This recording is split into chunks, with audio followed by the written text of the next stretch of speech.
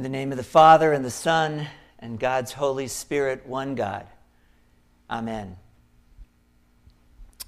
My old seminary classmate, Barb Lundblad, is an ordained Lutheran minister, a very gifted preacher, who went on to actually teach homiletics in a variety of seminaries across the country. I met her in New Haven, but she hails originally from a little town in Iowa. Can anything good come out of Iowa, I asked. She's from a little town in Iowa called Gowrie. I suspect there are more people living on her city block now than there were in that small town. But I still remember decades later her talking about what life was like in that little town, especially Saturday nights. There was a roller skating rink in town, which on Saturday night became dances. Teen hops is what they were called back then. Barb was all of 13 or 14 years old, so she wasn't old enough to drive herself, so her parents would have to drive her into town on Saturday night. They were a bit apprehensive. They weren't sure that dancing was really appropriate for a good Lutheran girl, but they wanted her to be happy. So they chauffeured her into town, and they convinced her to open the car door, the rock music blaring through the walls of the roller skating rink. "You'll have a good time," her mother would say to her every week. This was the weekly ritual.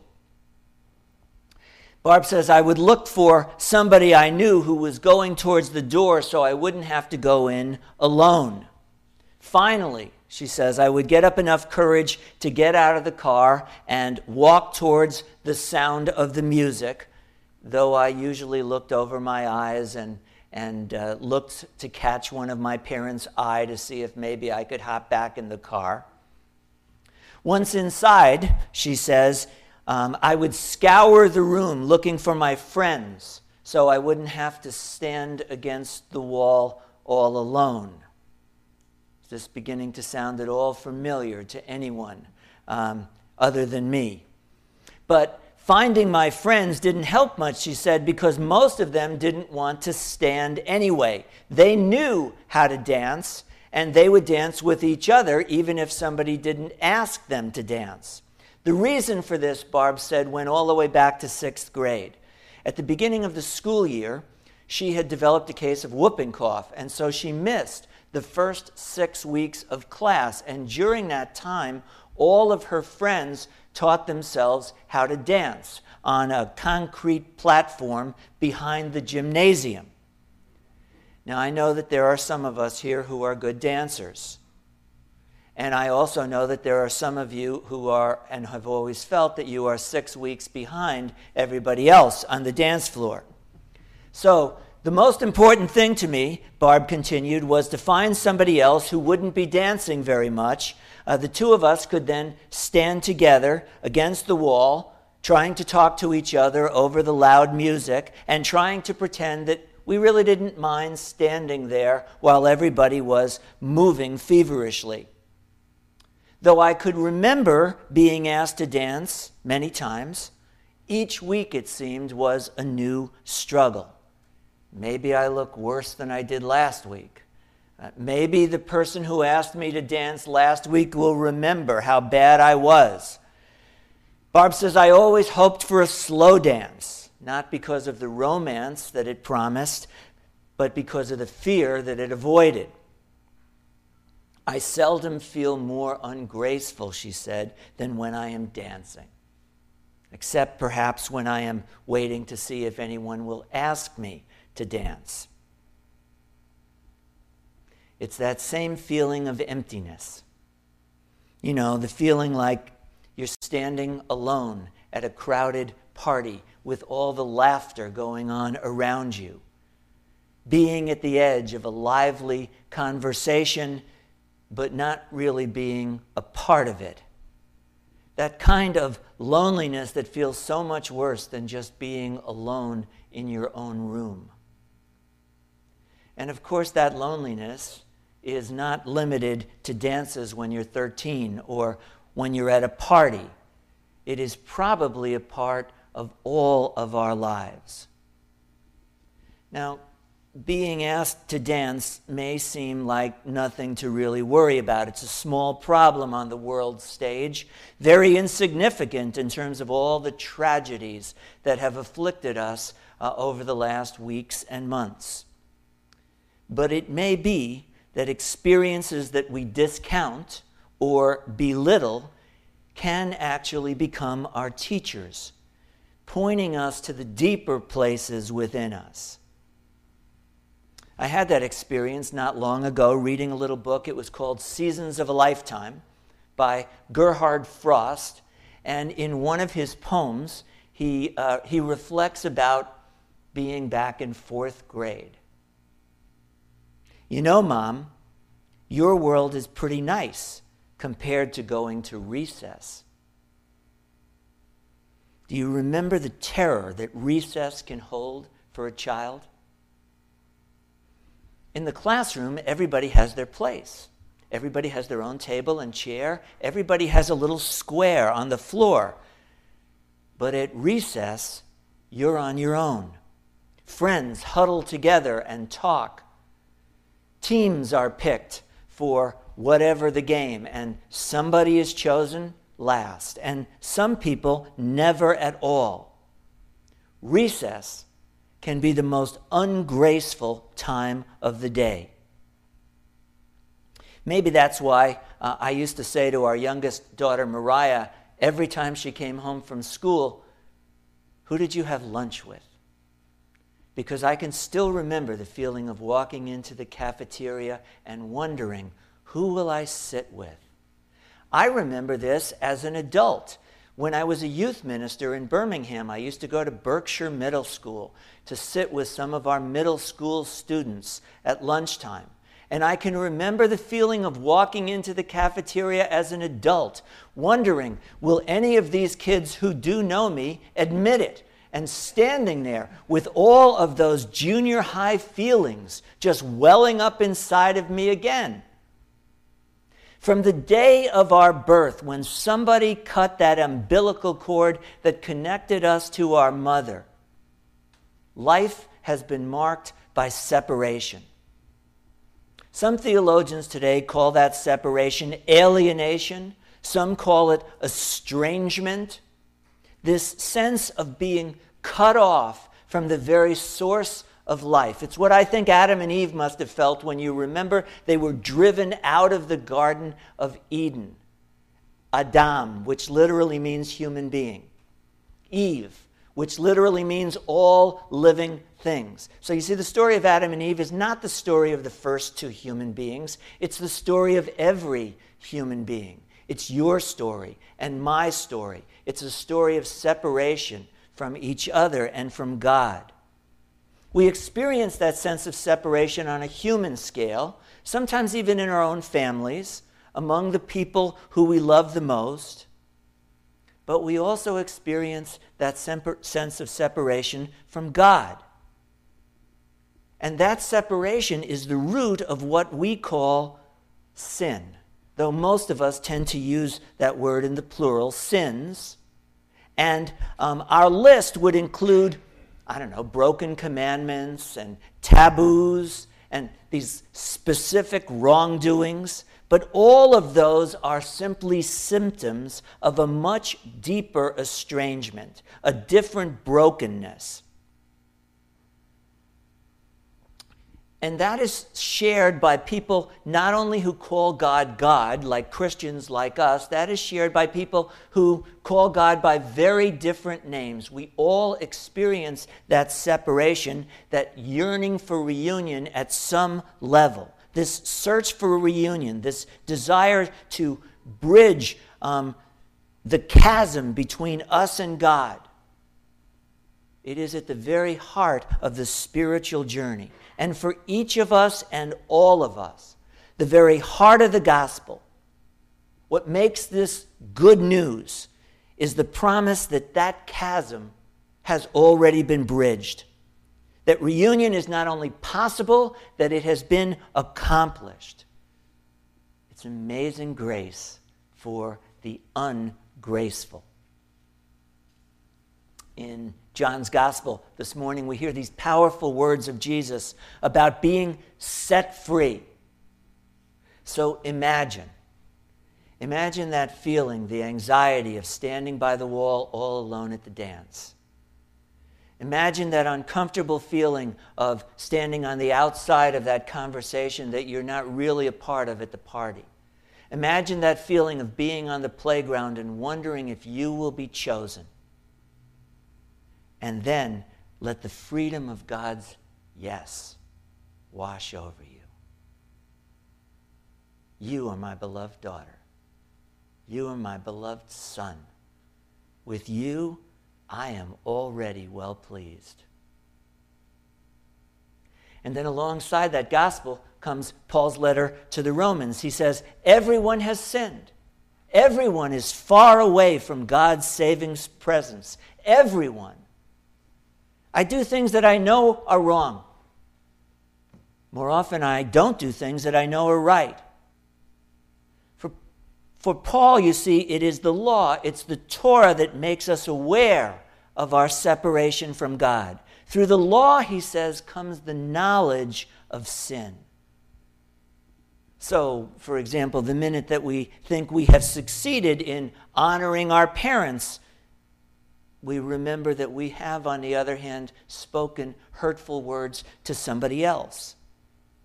I feel confident that I haven't stolen anything, but then I remember how much I covet something that somebody else has. Maybe their money, but maybe a relationship, maybe their gift for dancing. Something inside of me keeps saying, I will never be good enough. I'll never be a good enough parent. I'll never be a good enough spouse. I'll never be a good enough pastor or doctor or teacher. I will never be a good enough person. And if for just a moment you get beyond those feelings, there are any number of advertisements that will remind you, you are not skinny enough or welcome or wealthy enough or bright enough. We hear the laughter, the noise of life all around us, convincing us that we are not good enough. Of course, Paul doesn't stop there, right? Everyone has sinned and is far away from the saving presence. But by the free gift of God's grace, all are put right with him through Jesus Christ, who sets them free. In other words, in Jesus, God has already bridged the gap. Nothing you can do can make God love you any more than God already does. Nothing you will ever do will be able to keep him from loving you. Nothing you can do. Nothing you can do. We are saved by God's grace. And for my money, we are more uncomfortable with that word saved than we even are with the word grace. We do it yourself. Pull yourself up by your own bootstraps. Self-made, self-actualized men and women. It sounds so old-fashioned, doesn't it? We're really not that much different from those who came to Jesus in John's Gospel this morning, the religious types, especially the religious types. We're descendants of Abraham. We don't have to be set free. We don't need to be saved. We're the chosen people. Our modern arguments don't sound very new. We're not the first generation to insist that we don't need to be set free. We don't need to be saved.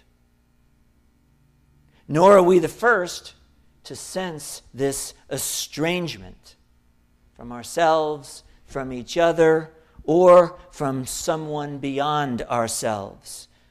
We are not the first, but I do think perhaps we have a little more, our separation feels a little more acute for us than it may have felt for some of our ancestors. For example, the continuity of growing up in the same community where your parents or your grandparents grew up, the nearness of extended family is gone. Our older daughter Molly is about to give birth in Miami.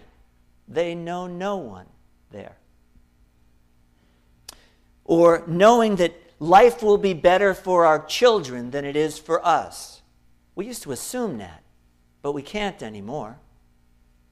Or believing that hard work for the company will ensure a lifetime of employment. Tell that to any millennial today. Or living in the midst of COVID. Will we ever be reconnected to our co-workers or to members of our church family? You can add your own experience to that long list of stabilities that have just disappeared. It is harder now to find security in the place that we live. It is harder to find it in our jobs since we might lose it next month. Or even in the church, where we are in the midst of this huge transition. Our sense of separation is very real, even if we may be uncomfortable with this whole notion of being saved. This longed-for reunion, it just doesn't go away. The fear of not being good enough keeps nagging, even if we do remember that somebody asked us to dance just last week. This is what makes the self-help department at Barnes & Noble or on Amazon the most popular department. How to find a man, how to be successful, how to make more money. What must I do to overcome my ungracefulness? And the gospel's answer is nothing. I know that's hard to sell. It may be even harder to believe, but this is the heart of the gospel. This is what makes grace amazing. This is the grace that finally got through to Martin Luther, the great reformer, when he was alone in his study. Luther, who had spent his whole life never being able to find peace with God. Will I ever pray enough? Will I ever do enough? Will I ever be enough? And who never realized that he was being asked to dance. But one day it happened to him, right there in his tower study. He experienced God's grace for the ungraceful.